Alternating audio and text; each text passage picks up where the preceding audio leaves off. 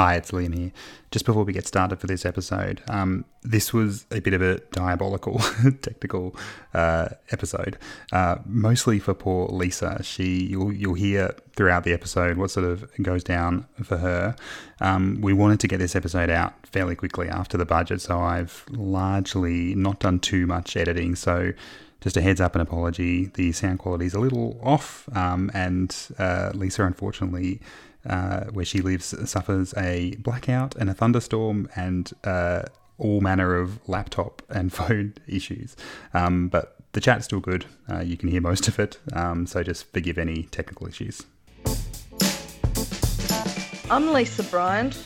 I'm Leanne Gibbs. And I'm Liam McNicholas. And this is the Early Education Show, a fortnightly look at the policy, politics and practice of Australia's early education sector.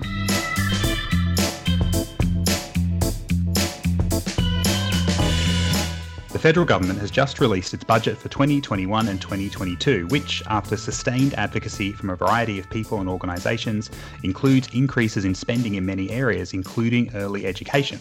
But while billions of dollars are in the budget papers, what is the devil in the detail?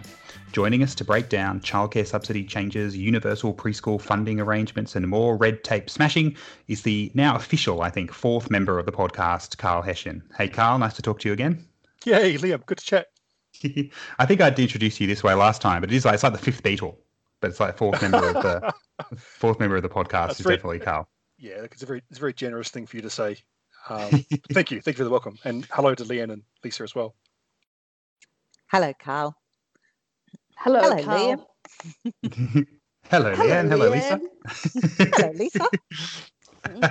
A seamless intro once again. All right, well, we've got a couple of housekeeping items before we get on to breaking down the budget. There's a fair bit to talk about with this one. This might be a 2 or 3 hour episode. I hope you have a cup of tea or whatever beverage of choice. But we wanted to start by just reminding everyone listening, you've probably heard of it if you're an avid listener to the podcast, but ASIC was currently conducting a workforce survey about the development of a national workforce strategy, and they're currently seeking consultation.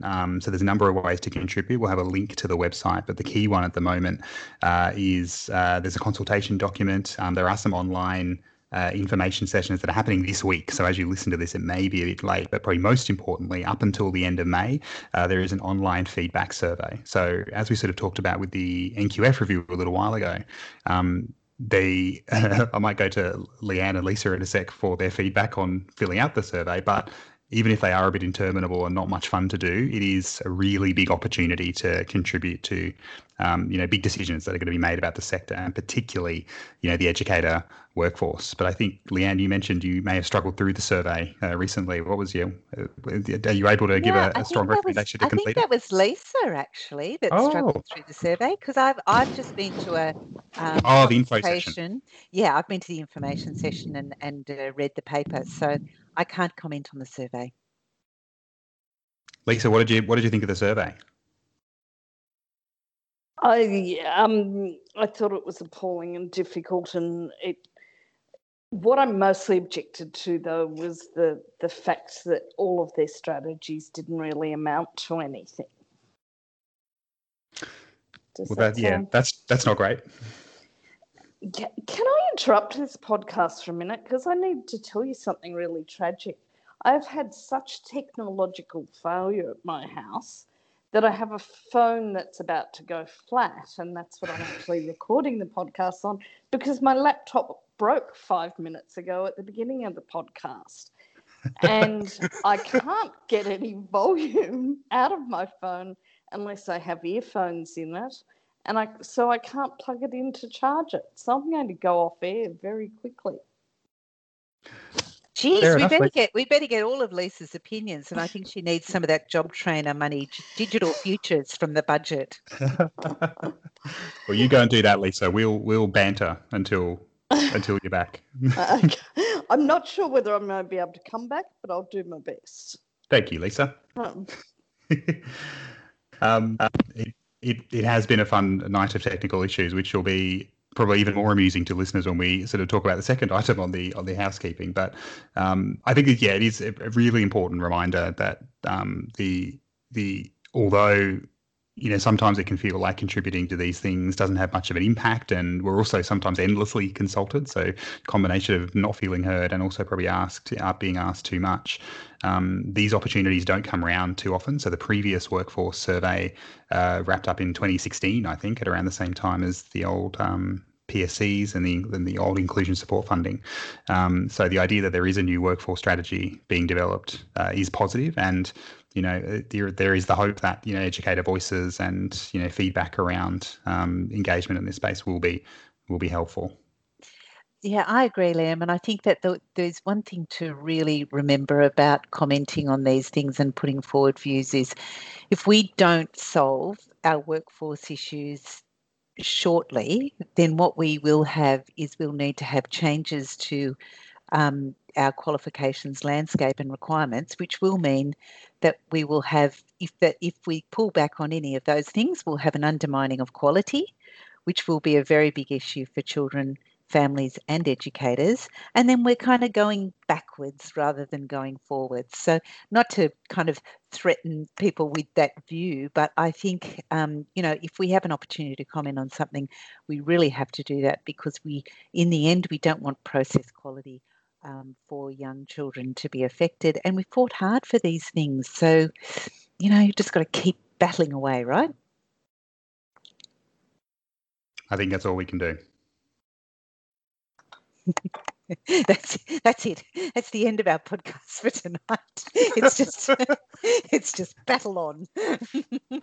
We'll continue on, and look, Lisa may be able to leap in at this point. But the other thing we wanted to let listeners know is that this will be our last episode for at least a little while. Lisa's disconnected. Well, this will be forcing her to join us. We can. Oh. I'm going to do this slowly so that she hopefully joins in towards the end. But there's too much in this budget not to talk about. But we've sort of come to a bit of a decision that after, I don't know how long, I think we worked out almost 5 years we've been doing this now, that I have to put my hand up and take most of the responsibility for just needing a bit of a break, particularly from the late nights and the because you've editing. done most of the work, Liam. That's why, and that's fair enough. Fair enough. Which is not true, but yes, it's been a busy year this year. Abandoning us. He is, Lisa, and why didn't anyone tell me? Ah, Lisa, I think they did. I think you're just pretending that you didn't know. But one thing that we really wanted to, when Liam did sort of say that time was up on this, he has too many commitments and is obviously overutilised. Lisa and I wanted to make sure there was just one more, because we wanted to thank Liam for an amazing job that he has done in doing this. And Lisa and I will often say that we kind of just turn up and do the business, and Liam does all the rest. Isn't that right, Lisa? I never actually understand how we just kind of chat for a while and then suddenly it's a podcast. It's like magical mystery. So we want to thank you, Liam, for the amazing job that you have done, and for giving us a chance to have a chat every fortnight. I mean, at one stage we were doing it every week. How did we ever do that? How did we do that? I honestly don't know. Look, you're both too kind, and we don't want to make too much of a deal of this. But I think we'll be back. I think, what do we say? This is not goodbye, but it's au revoir. Or I suspect we will not be able to resist talking about early education for quite a little while. But wouldn't it be funny if in 2 weeks' time we went, we really want to talk again? The government announces universal free access to early education. We're like, nah, we're on a break. Sorry. That seems unlikely, but I did think it was worth pointing out, because it kind of won't be a short break. I suspect we'll probably be gone for quite a while, and there is also the very maybe small possibility that this may be the final one as well. But I think, given what's kind of been announced in the budget, it's probably not a bad one if this is either the last one for a while or the last one sort of indefinitely. It's probably not a bad one to talk about. So I think we'll leave it there. We'll have a sort of note on our various. Sorry, Liam. Just before you leave it there, and I did realise I talked over the top of you. I'm sorry. Can I just put my hand up? Standard practice, Carl. Don't worry. Yeah, that's right. I felt empowered. I was just going to say, Liam, as somebody who has been a listener now, I guess right back from the inception, I'm very grateful to the three of you for the podcast you've put out. It's a very distinctive contribution to the early childhood sector, and the subjects that you've covered oftentimes aren't covered in the entertaining and sacrilegious way elsewhere. And I think that what you have achieved through the podcast Is he calling us sacrilegious? Not you, no. Well, actually, I am, aren't I? I am saying that you're a bit. You skewer the odd sacred cow, Lisa. Let's be honest. Look, it's a very, very good podcast, and I fully respect that you need to, reprioritize and do a few other things. But there's a part of me that would hope that on special occasions you might be able to come back out and just drop one for us all to enjoy. But having said that, it's been a wonderful thing you've all done. So I appreciate it. Oh God, we should have had Carl on more often. What were we thinking? Nice, I know, right? Oh, that's lovely, Carl. We'll take the view from Carl as the view from every listener who's ever listened to us. Yeah, Thank you. I guess I've lobbed in here as the Vox Pop for you.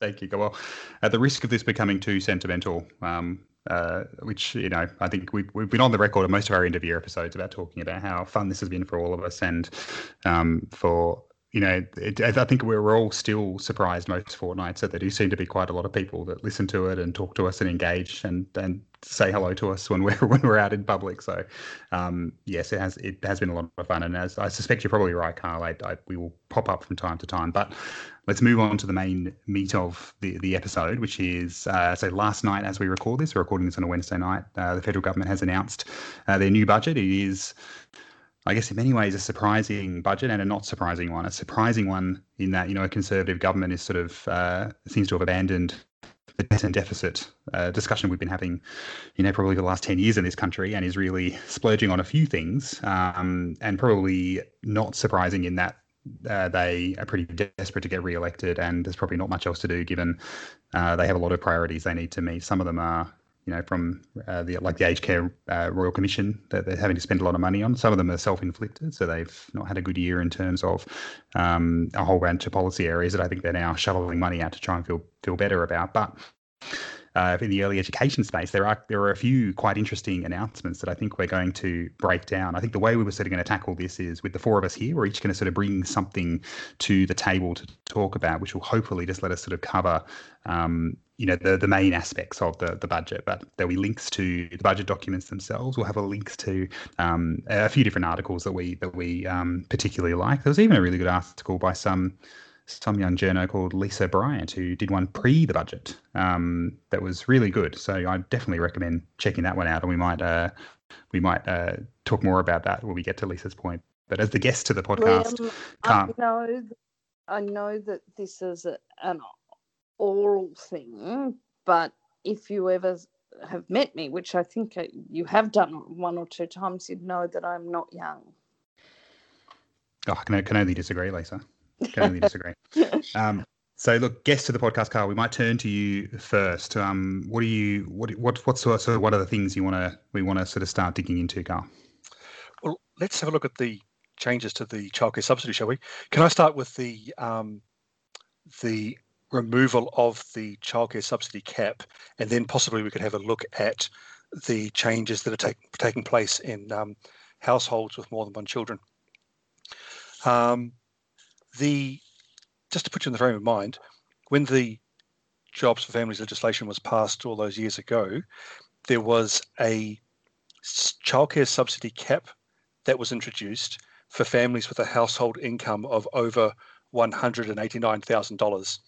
And that cap was a maximum amount of $10,560 in today's money.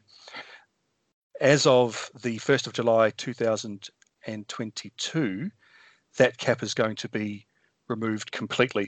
The cap was similar, I guess, in concept to the childcare rebate cap that existed under the old system. However, you could argue that the childcare subsidy cap was kind of less relevant in the current model because of the sliding scale for the CCS percentage rates, which each family will have.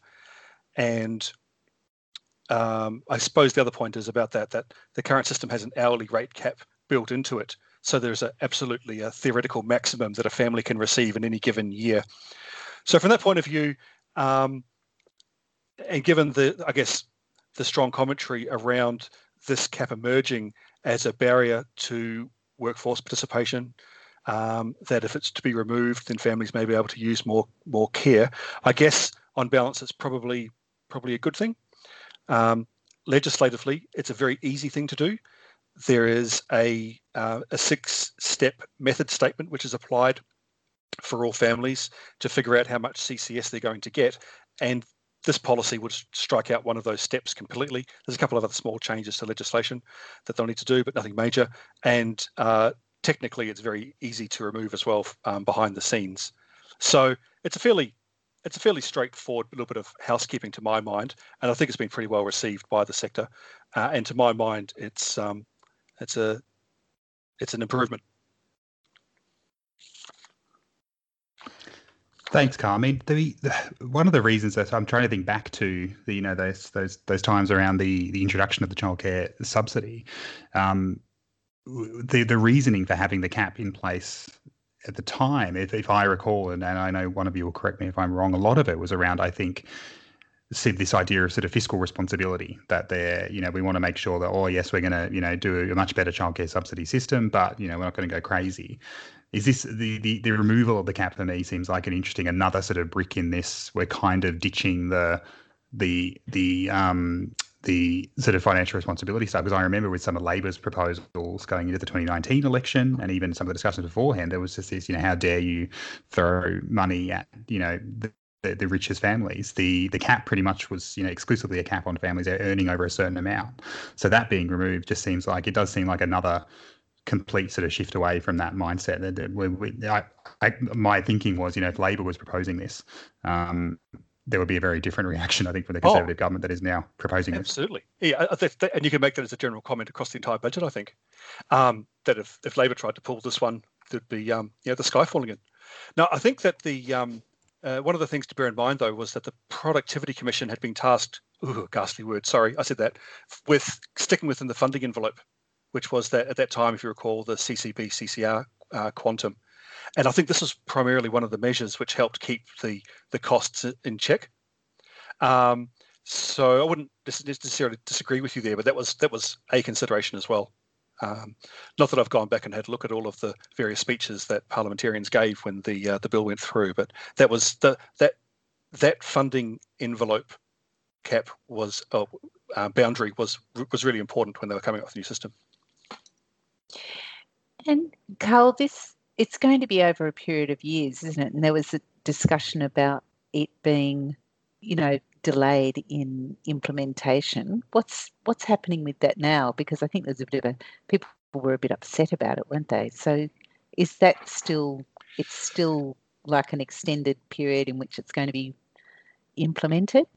At this point, it's still slated to come in on the 1st of July 2022, this part. To my mind, I can't see why this couldn't be implemented from the 1st of July this year. I don't see that there would be a lot of difficulty getting the legislation through Parliament in the next 8 weeks, and I don't see that there'll be any problem with the IT side. But I suspect that what the government want to do is to put both these CCS measures through at the same time, not put one forward now and then the other one. And maybe that's my segue to talk about the other one, in fact, because this is a bit more controversial. So I might just plow on and do that if it's okay, Liam. And in that, go for it. On that matter, it's probably worth that I go back and quote directly from the budget papers, and then we'll unpack it. So the budget papers that came out yesterday had a reference to, quote, increasing the childcare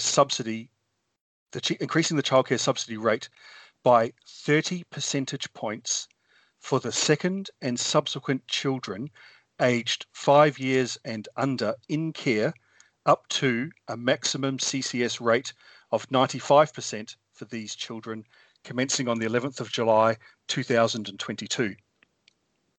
So there's a bit going on in that paragraph. But to start with, and I guess the most important... I've got a headache, Carl. I've got a headache. Well, let's break it down for you, Liam. Thank you.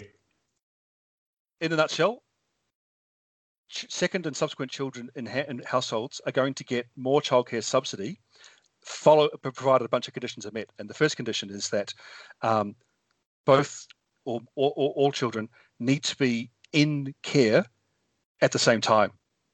So if one child is 3 and attending a centre-based daycare and another child has just gone off to school, this extra childcare subsidy loading won't be applied. They both need to be attending childcare settings under the age of 5 at the same time.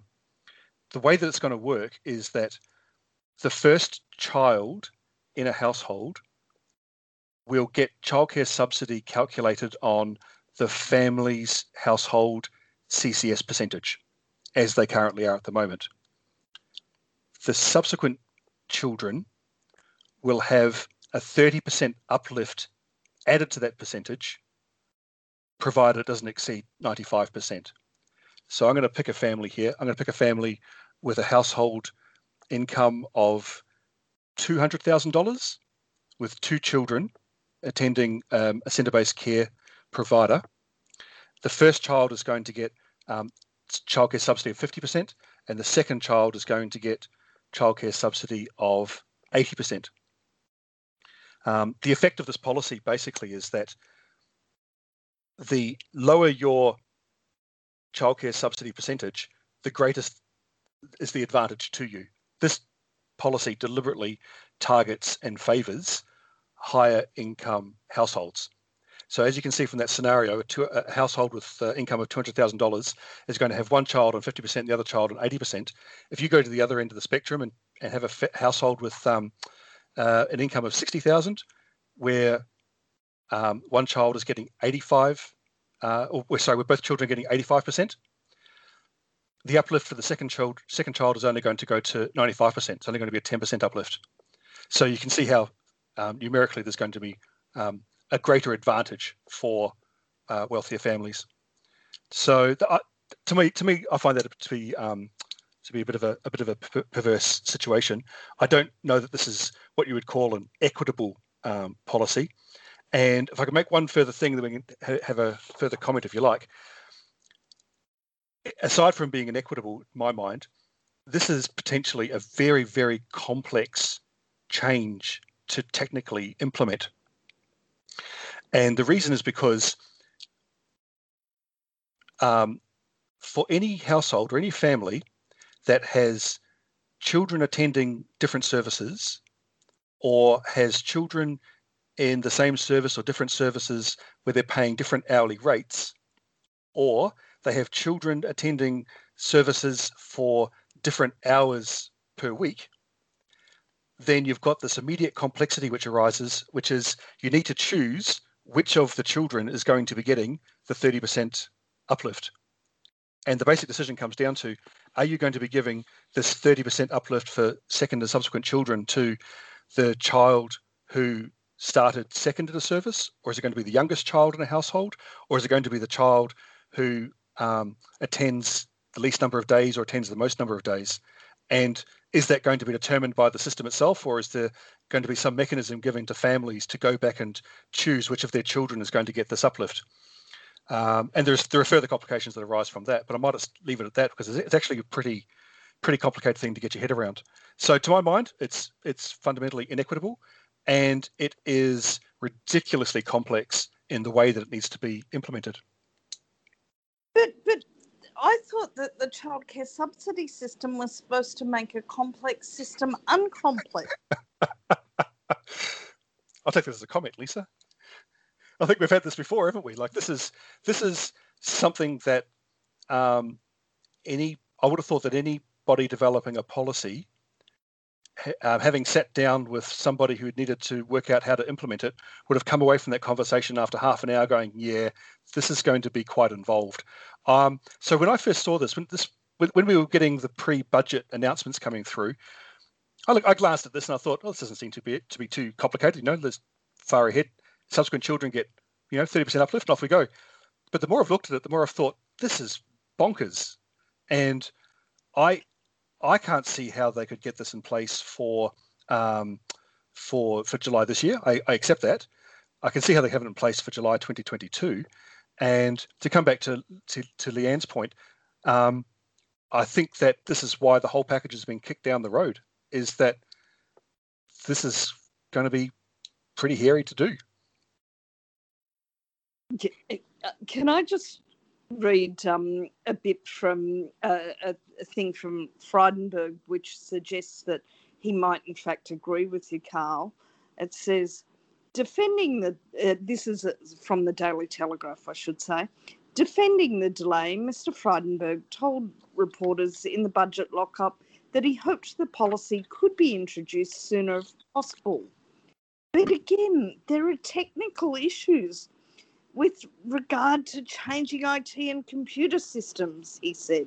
One of the issues is the complexity of the policy because it only applies to children aged 5 and under and only when you have 2 kids in care at the same time.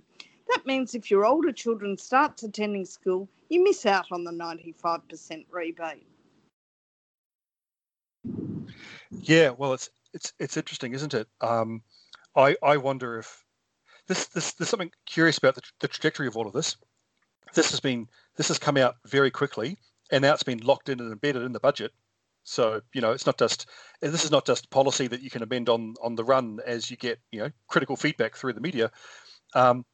They've kind of locked themselves into a particular format, and I don't quite know where they'll go with this, because to my mind, if they wanted to achieve this outcome, and I'm not for it personally, but if they wanted to achieve this, then all you would do is, I would have thought, go back and start tinkering around with the taper rates.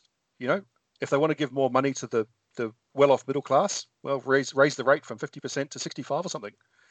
So this is a very, to my mind, this is a really cack-handed way of doing a stupid policy. So what do you think is the motivation for it then? Oh, well, this will be very, very appealing politically in some quarters. If they can pull it off, and I'm sure they will be able to pull it off with a year's notice, they've got 14 months to figure it out. This is the sort of thing which I think will appeal to a group of people who'd be more inclined to vote Liberal in this policy, I would think, Leanne. I think it's simple as that. Mm-hmm. But it's such a small number that will actually get affected by it. Yeah. Well, it's interesting. There's a combination of the two things here. I would have thought that taking off the rate cap would have been sufficient in itself. That's a pretty generous turnaround of fortune for someone on a household on $200,000. To come along and do this on top is really loading it up. But Liam, sorry, Carl, don't you think it's because they want women to have more children? Look, if you have more children, you'll get cheaper childcare. Or is it because someone in the department's got 2 children and they went, my God, the cost of childcare is ridiculous? Well, what's ironic about it is this is sort of going back to one of the things that was chucked out with the CCB system, which is the multi-child rate. Yeah. Do you remember that? It was too. Yeah. They're bringing back the complexity that they got rid of. Yeah. Sorry. Yes. Is that hysterical laughter there, Carl? Pretty much. I mean, I'm being a bit loose with my language and being a bit, a bit emotional about it. But I mean, honestly, I think that they've done themselves a disservice by framing their policy in this way to achieve this end. And I don't know whether they just hadn't thought this through, because it sounds simple enough on the face of it, right? You're going, oh, first child gets this amount, second child gets more. But then when you unpack all of that, you're going, yeah, which is the first child and which is the second child starts to become an existential question when one child may get more than the other if you put a loading on them. Gosh. Well, the other thing that occurred to me with this, and I remember we talked about this the lead up to the CCS, was, echoing the points around complexity, which I will, I'll be making that point till I'm ranting in a care home somewhere. But the onus on communicating this to families we know is going to fall on services who have already had to go through the childcare subsidy changes, who already have to explain to people the nonsense about taper rates and all this kind of stuff. And now they're going to have, I am seriously, I'm getting panic attacks imagining having the emails I'm going to have to send out about managing your second child versus your first one. I seriously doubt we're going to get some comprehensive communication strategy, and that Services Australia are going to take the lead on sorting this out with families. But Lisa was saying that it's a small number of families. So how many, has anybody done that? I suppose we wouldn't know, but have there been any numbers done on how many would be included in this? Oh, I don't have a sense. Sorry, Leanne. So it's a very targeted. It's going to be a multi-million-dollar campaign that will chew up all the department said 250,000, but there was a very interesting article in the Murdoch papers today that suggested it would be way less than that. I think, they were saying one measure would be like about 22,000 people. Well, there we go. I mean, that just makes the whole thing that bit more sillier. If they're going to go through all of this change, not spend anywhere near the quantum that they've budgeted, and all this grief for so few people.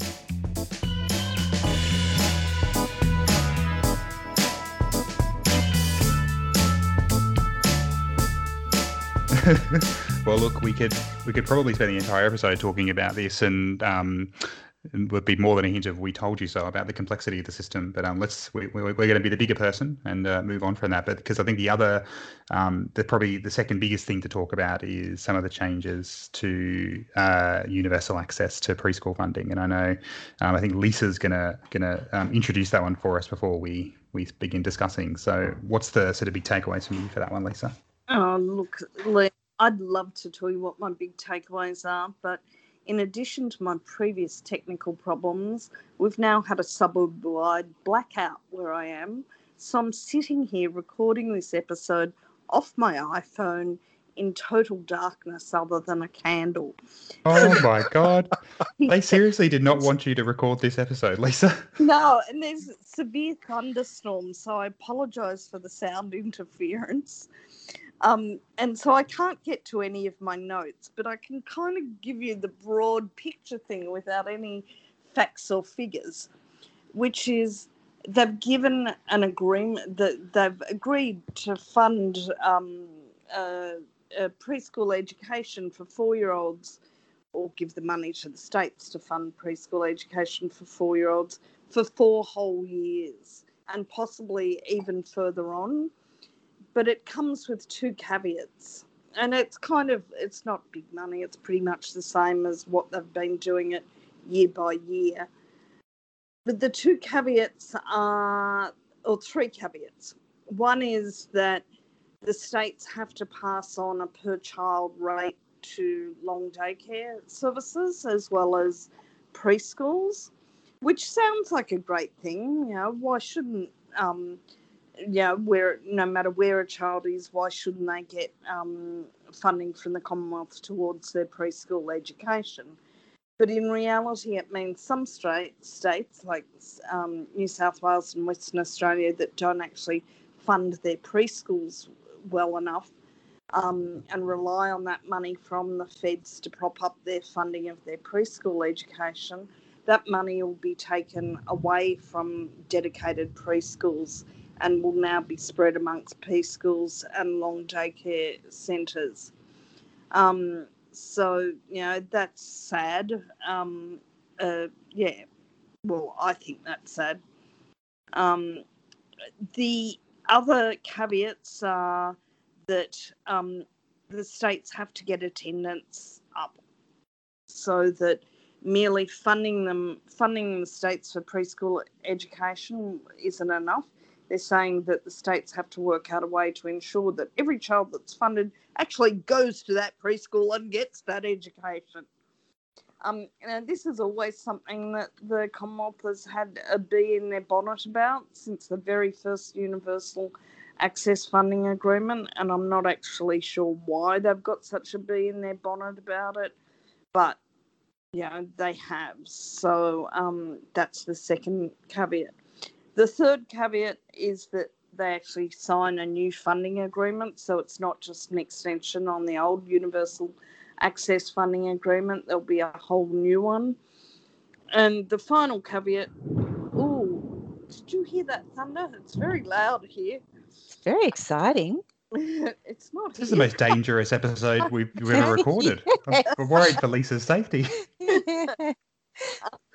the final caveat, and the one that I think is the saddest, is that they'll only fund it if it's proved, if there can be ways of proving that preschool education actually gets children ready for school. So in other words, it sounds to me like they're going to run some sort of a test to, ensure that children that went to preschool education, are perfectly capable of sitting up straight in the school and filling out worksheets and all the other exciting things that happen to children when they go to school. I'm joking. We've got no idea what that assessment process would look like, what that testing of whether or not preschool does prepare children for school would involve. But it does sound like a bit of a schoolification of preschool, or at the very least linking preschool education with one purpose only, which is school preparation. And I think that's very sad. Well, that's something that there will have to be pushback on, because, there should be no preschool testing or anything like that. That would be horrendous, wouldn't it? Yes, definitely. But we don't know. We don't know whether that's going to happen, but that's the general tone, isn't it? Oh, yeah. Yes. And I think,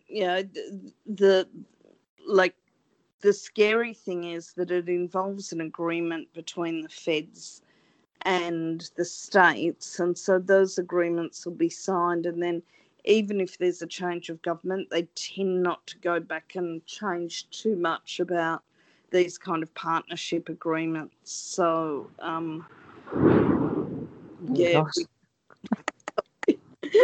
we don't know what will happen.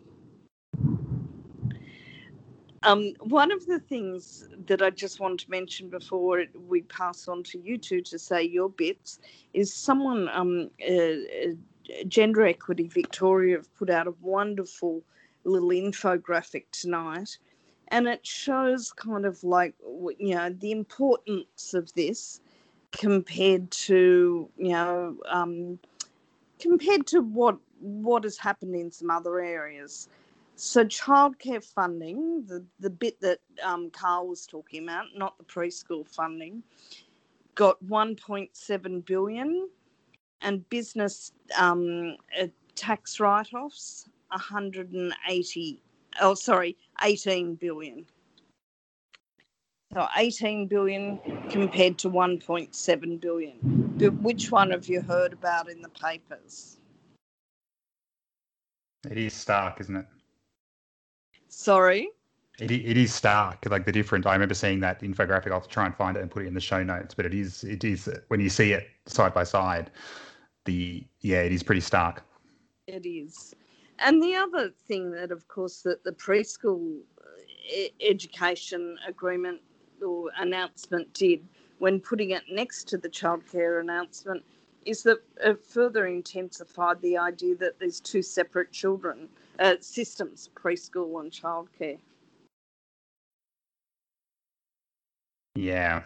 See, it's interesting, and I think we've still got a couple of things we want to bring. I think the other two items probably won't have as much discussion point, but I found this aspect of the budget announcement probably the most fascinating for me. The childcare subsidy stuff was kind of all spoiled in the media beforehand, and you can kind of roll your eyes and go, look, why are they making it more complicated? The preschool funding stuff, your point about this being a really running sore for almost everyone for so long, is really interesting. So part of me, when I saw the 4-year funding extension, if I just ignore everything else, go, well, that's a positive. At least the federal government, even that, they have now gone, we can't keep doing this year on year.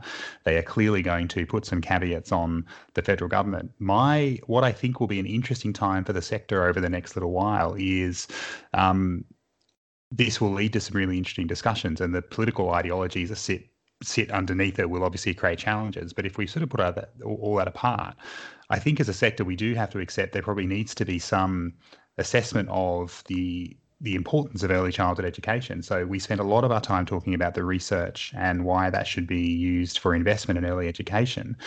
We do need to have some sort of agreement on an ethical, rights-based and play-based and child teacher led way of saying we want to be able to say here is the benefit of early education. So I'm not against assessment, full stop. I think we have to be very careful about who's doing it, why it's set up, and what the outcomes looking for. And if all we are assessing is school readiness, and that is an issue. But if we are assessing things that are maybe linked to the Australian Early Development Census, or we're looking at particular improvements around there, I don't think that's necessarily a bad thing, is it? I think I think it's a couple of different things, because I think in one instance where we're trying to consider whether early childhood education does what has been proven over and over to do, but we kind of want something that happens here that gives us that indication. But when we're talking about there's so many other structural elements that have an influence on children's outcome in any of those things, also in the Australian Early Development Census as well, and the things in those. So I think in some ways it's a couple of different things, but if all we're testing is children's readiness to go to school, and yet there's still a lot of debate around what those early years of school should look like, then we've got to have a much bigger debate about what education looks like, and that could take many years. I think that'd be a debate worth having. Yeah. Ongoing debate. Oh, sorry, Lisa, what was that? I said I feel like it's an ongoing debate. Yeah. We definitely talked about it in the podcast before, so I don't think we want to dwell on it too much. The other thing that I find really interesting is there's a couple of the idea that the funding will follow the child and not necessarily the setting. Now, there's no sort of explanatory detail in the budget there, but that will, in many cases, have a pretty dramatic impact on how some of the states and territories roll out the funding. Yes. Sorry. Yes. I think there's a lot to that, and I think that one of the biggest challenges that we've had in the last however many years is that every time there's a good system of operational funding, it gets deconstructed, and it creates problems for service continuity and for planning for services and all of those things. So I think, that one puts a bit of fear in my heart. Look, why don't we just take the state that has the best provision, which is obviously New South Wales, and we'll just roll that out across the country. Is that okay with everyone? No. That's an Ian joke. Victoria, please. Are you telling me Victoria does some education stuff better than New South Wales, Lisa? Why have you never brought this up before? All right. I think the other thing that the participation versus attendance thing. Yes. Look, it's one of those the federal government's obsession with it and their sort of failure to maybe articulate exactly why, but that is an issue. Like, I think if the participation, and if we look at particularly Aboriginal and Torres Strait Islander attendance, now I think there are broader issues than this specific amount of funding. So the closure of budget-based funded services, the lack of support for community-led initiatives around early education. But I think there is a legitimate need to say, well, look, if we're not meeting participation rates, and there has to be surely a joint approach to fix that. I think the problem is the federal government have a sort of blunt sort of stick approach, which is, well, states, do better, or we take your funding away, which isn't probably not the best way to go about it. Yeah, and it's probably worth kind of explaining the difference between enrolment and participation as well, because that's the challenge, is that there's an enrolment rate, and then the participation is measured over a particular period of time, and that can often be, it can be a time where there is lower attendance at that time, and so this is where the participation is measured, and it's not over the entire period of the child's kind of life in a setting. And those things that you're talking about as well, Liam, where children may have periods of non-attendance, and there are other structural aspects of that. So it's a challenge, because, of course, nobody thinks that anybody should pay for something that they're not getting. I mean, that's the way that we've positioned the world. And you can see why maybe the federal government feels a bit miffed about it. And apart from the history of some states not spending the money that they've been given, one that shall remain nameless. But it is, I think that it's much more about the systems that are in place that create some challenges around the participation measurements. Yeah, look, absolutely, and we definitely, if people look back through the archive of the podcast, this is episode 146. We've definitely tackled these issues individually, so it might be worth seeking those out. But yeah, it was probably the most unexpected part of the budget for me, was the universal access I know, stuff. and if we'd heard this like 4 years ago, how much would we have been rejoicing? We wouldn't have had anything to talk about over the last 4 years. It would have been a very short series of podcasts.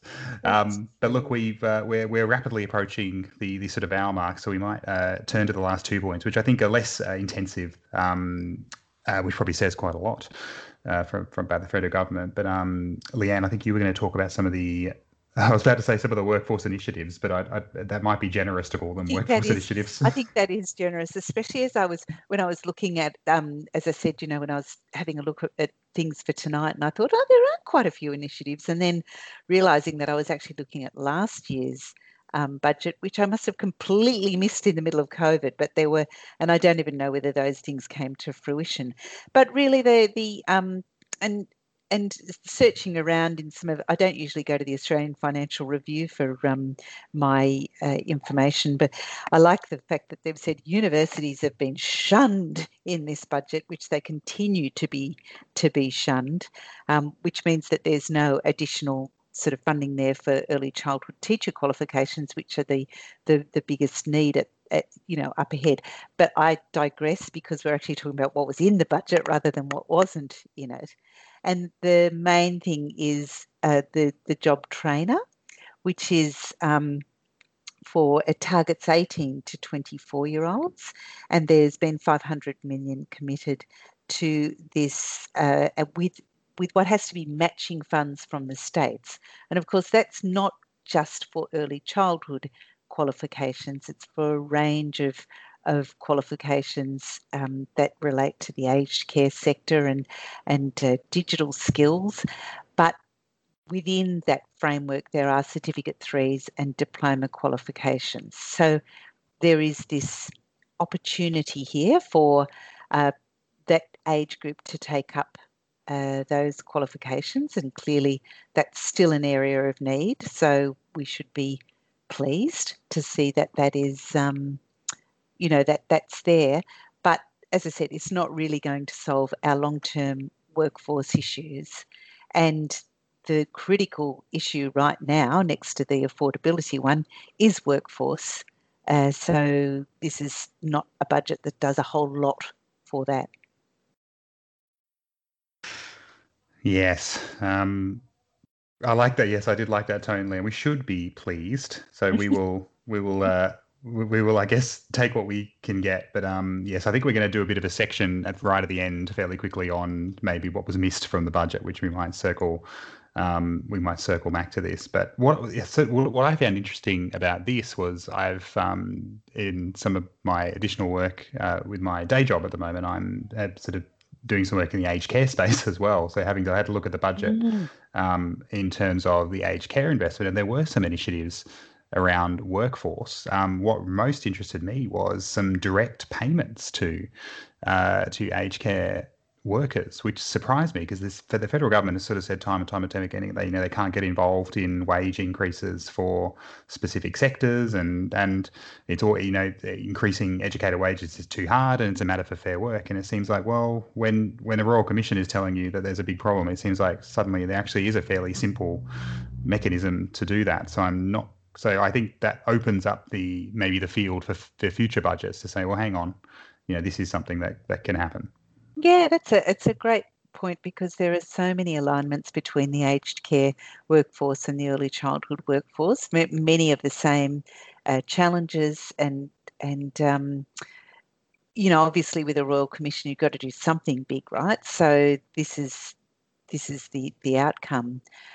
But what I also find interesting too is I feel it's really still kind of pitching the the sector, the TAFE sector, or the that RTO sector against the university sector, and it's like we need a much better amount of funding that goes into both of those sectors, with the idea that we would provide money for people to get a Certificate 3 and a diploma, and then move into a degree qualification, because these are the things that we know people need to do, is go on that continuum.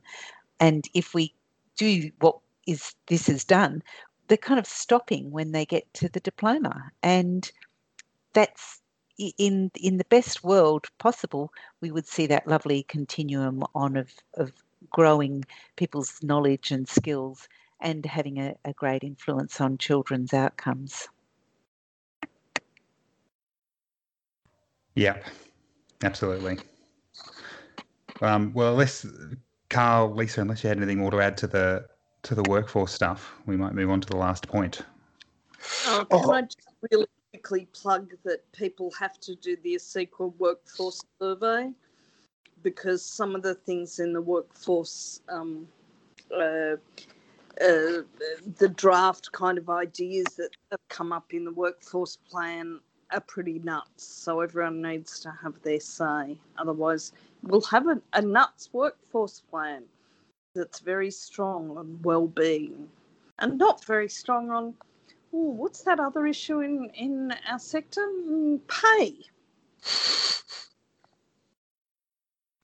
It's more talking down of the sector, Lisa, and we've been in trouble for that recently. So we probably need to be careful there. Oh, that's right. Come and be a childcare worker, girls and boys. We'll call them childcare worker because that's really the correct name. And you can earn lots and lots and lots of money. It's the best paid profession in Australia.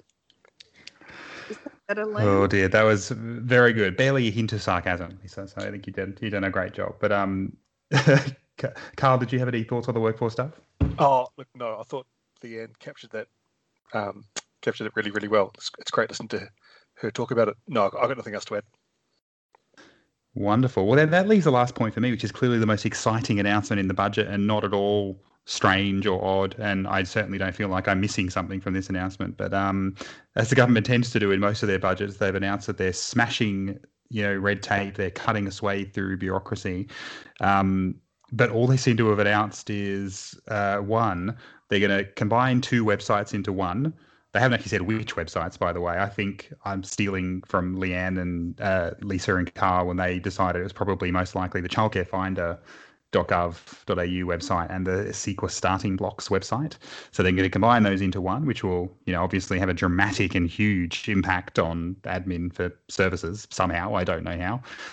And they're going to be piloting some programs around compliance and fraud. So, Rort Alert lives in this last episode for a while. We managed to get a Rort Alert in.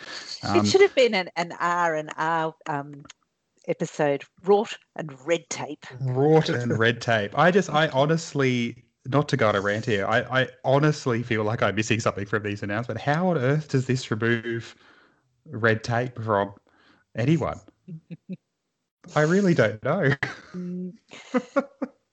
Yeah. Liam, And you didn't read it clearly enough. It's reducing the administrative burden on providers. How, Lisa? So I work for a provider. I'm not quite sure what this does for me. It I can means remember you the don't 6 years. report something twice. I don't report it twice now. Twice, but it thinks you're reporting something twice. Oh my God. The bit that scares me is that they're going to pilot a project to share data and undertake joint monitoring and compliance, the fraud bit. Because, why can't they do that without announcing it? Why can't the state and the federal government that both run this bizarre education and care system already share data? Yeah, all good questions, Lisa. All good questions. Clearly none that we can answer tonight. But is it quite a lot of money, Liam, for the website, for the new website? I don't think it's a huge amount. I'm looking at my quick notes. I don't think so. It is $12.6 million. See, I reckon that's a lot. That's a well, lot. it's an investment of 12.6 over 4 years. Yeah, but don't you reckon that's a lot to combine to a couple of with websites. a WordPress site could do something for a couple of thousand? I can guarantee that I can write the website. Carl can program the website. You two can be quality control on the website, and we'll do it for 12.5 million. That's right. Lisa, don't give up. So we've told people we're pausing the podcast because I'm too busy. We can't tell them we're pausing it so that we can go into the tendering for a government website business. Do that. Actually, the other thing that we can do, which I completely forgot to mention, was that there's going to be a big kind of promotional efforts to get this job trainer stuff out there, and it's going to be quite a lot of money actually to promote it. So maybe that's something else we can get in on as well. We've got a rich future in consultancy here. We'll chat after the podcast. But so look, I think so. Look, I think we've covered the major parts of the budget. One of the things we wanted to do as well was probably tackle some of the things that either didn't have enough in the budget or maybe were missed from the budget altogether. And I think, given this was Lisa's very sensible idea, I didn't know if you wanted to run through them quickly, Lisa, or at least kick us off. What do you think's the biggest thing that's missing from last night's budget announcement?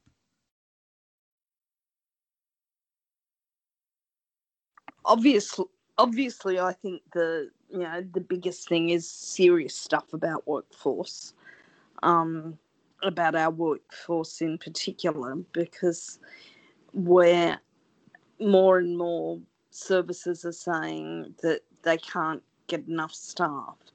And I don't know whether any of you saw that the 730 report actually picked this up last week. And so if the 730 report is reporting that, services can't get enough staff, then it's pretty bad. And services everywhere are saying the quality of the applicants that they're getting is bad. They're not getting as many applicants, Like, this is, this is really sad. And they could have done something in the budget about workforce. Yeah, that's the one that really worries me too, Lisa. And I do actually feel that it is the most critical issue and that we face in the sector right now is the workforce aspects. And I do lie awake a little bit and worry about it because I feel that we can undermine all of the wonderful gains we've made. Now, I know that there is a playbook for a good future for the workforce, and that is the productivity inquiry from 2011. It would, yeah. This is all feeling like the closing of a circle. It's lovely. It's lovely. Leanne, I dare you to copy and paste the link to that into the ASEQA workforce survey in every single question where they say, "Have you got everything?" Well, I can't do it now, can I? And do it anonymously because that would be far too obvious. But I still maintain, okay, there needs to be a whole lot more, tweaking of that. But I still maintain that was the ultimate playbook, and I cannot let the workforce issue go, nor this episode go without mentioning it. I'm picturing the people at ASEQA just going, this is a really strange entry for someone called Dr. Guianne Libs, who's just endlessly posting about the Productivity Commission report. Don't worry, speaking of Productivity Commission reports, Carl sent me half a chunk of the other Productivity Commission report today. I'm going, oh, Carl, that was so many years ago. You're making me feel old. Yeah, well, was it 2015 it came down, I think? A long time ago. Long time ago. But this goes to show you, though, when they're in the other things. Oh, sorry. No, you go ahead, Lisa. The other things that I thought the budget should have included was obviously universal free childcare, getting rid of the preschool childcare divide, and getting rid of the bloody activity test. Yes, good please. One. Yes, good please. summary. Good summary. Oh, well, I thought it might. Well, we put out a bit of a call for questions. We did leave it a bit late, so we just got one back. So I want to thank big thanks to Jess Lee. I think it's probably not a bad way to wrap up the questions. But so her question is more of a sort of a nice combination of question and statement. But she says, no support for educators in budget 2021. No surprise. What would the early education sector look like if instead of more government funding that goes to shareholders, services converted to not-for-profit and redistributed revenue in fair wages and quality improvement? Seems like a no-brainer. I don't really have anything to add to that, Jess. I think that would be a much nicer sector and world to live in. It sure would. I reckon we should make Jess Minister immediately. She got my vote. Yeah, definitely. Cool. Yep.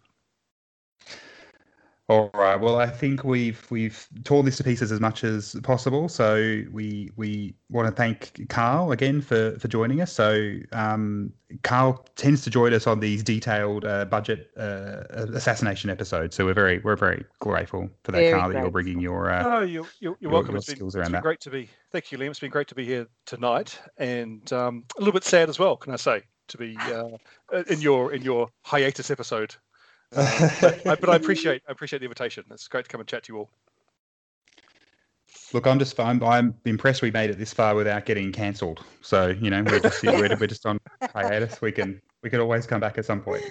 You realise that there'll be some people listening to this now going, Yahoo! Oh, thank God! How did they last this long? Listen to us. But that's all right. But look, until we are back in your podcast feeds next time, thank you everyone who's listening.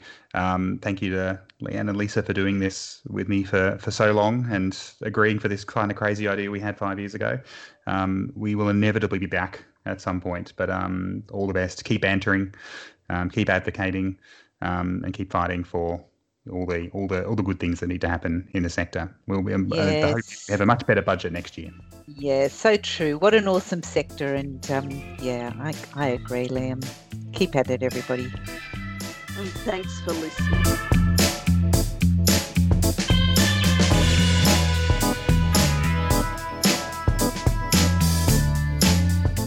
You have been listening to the Early Education Show.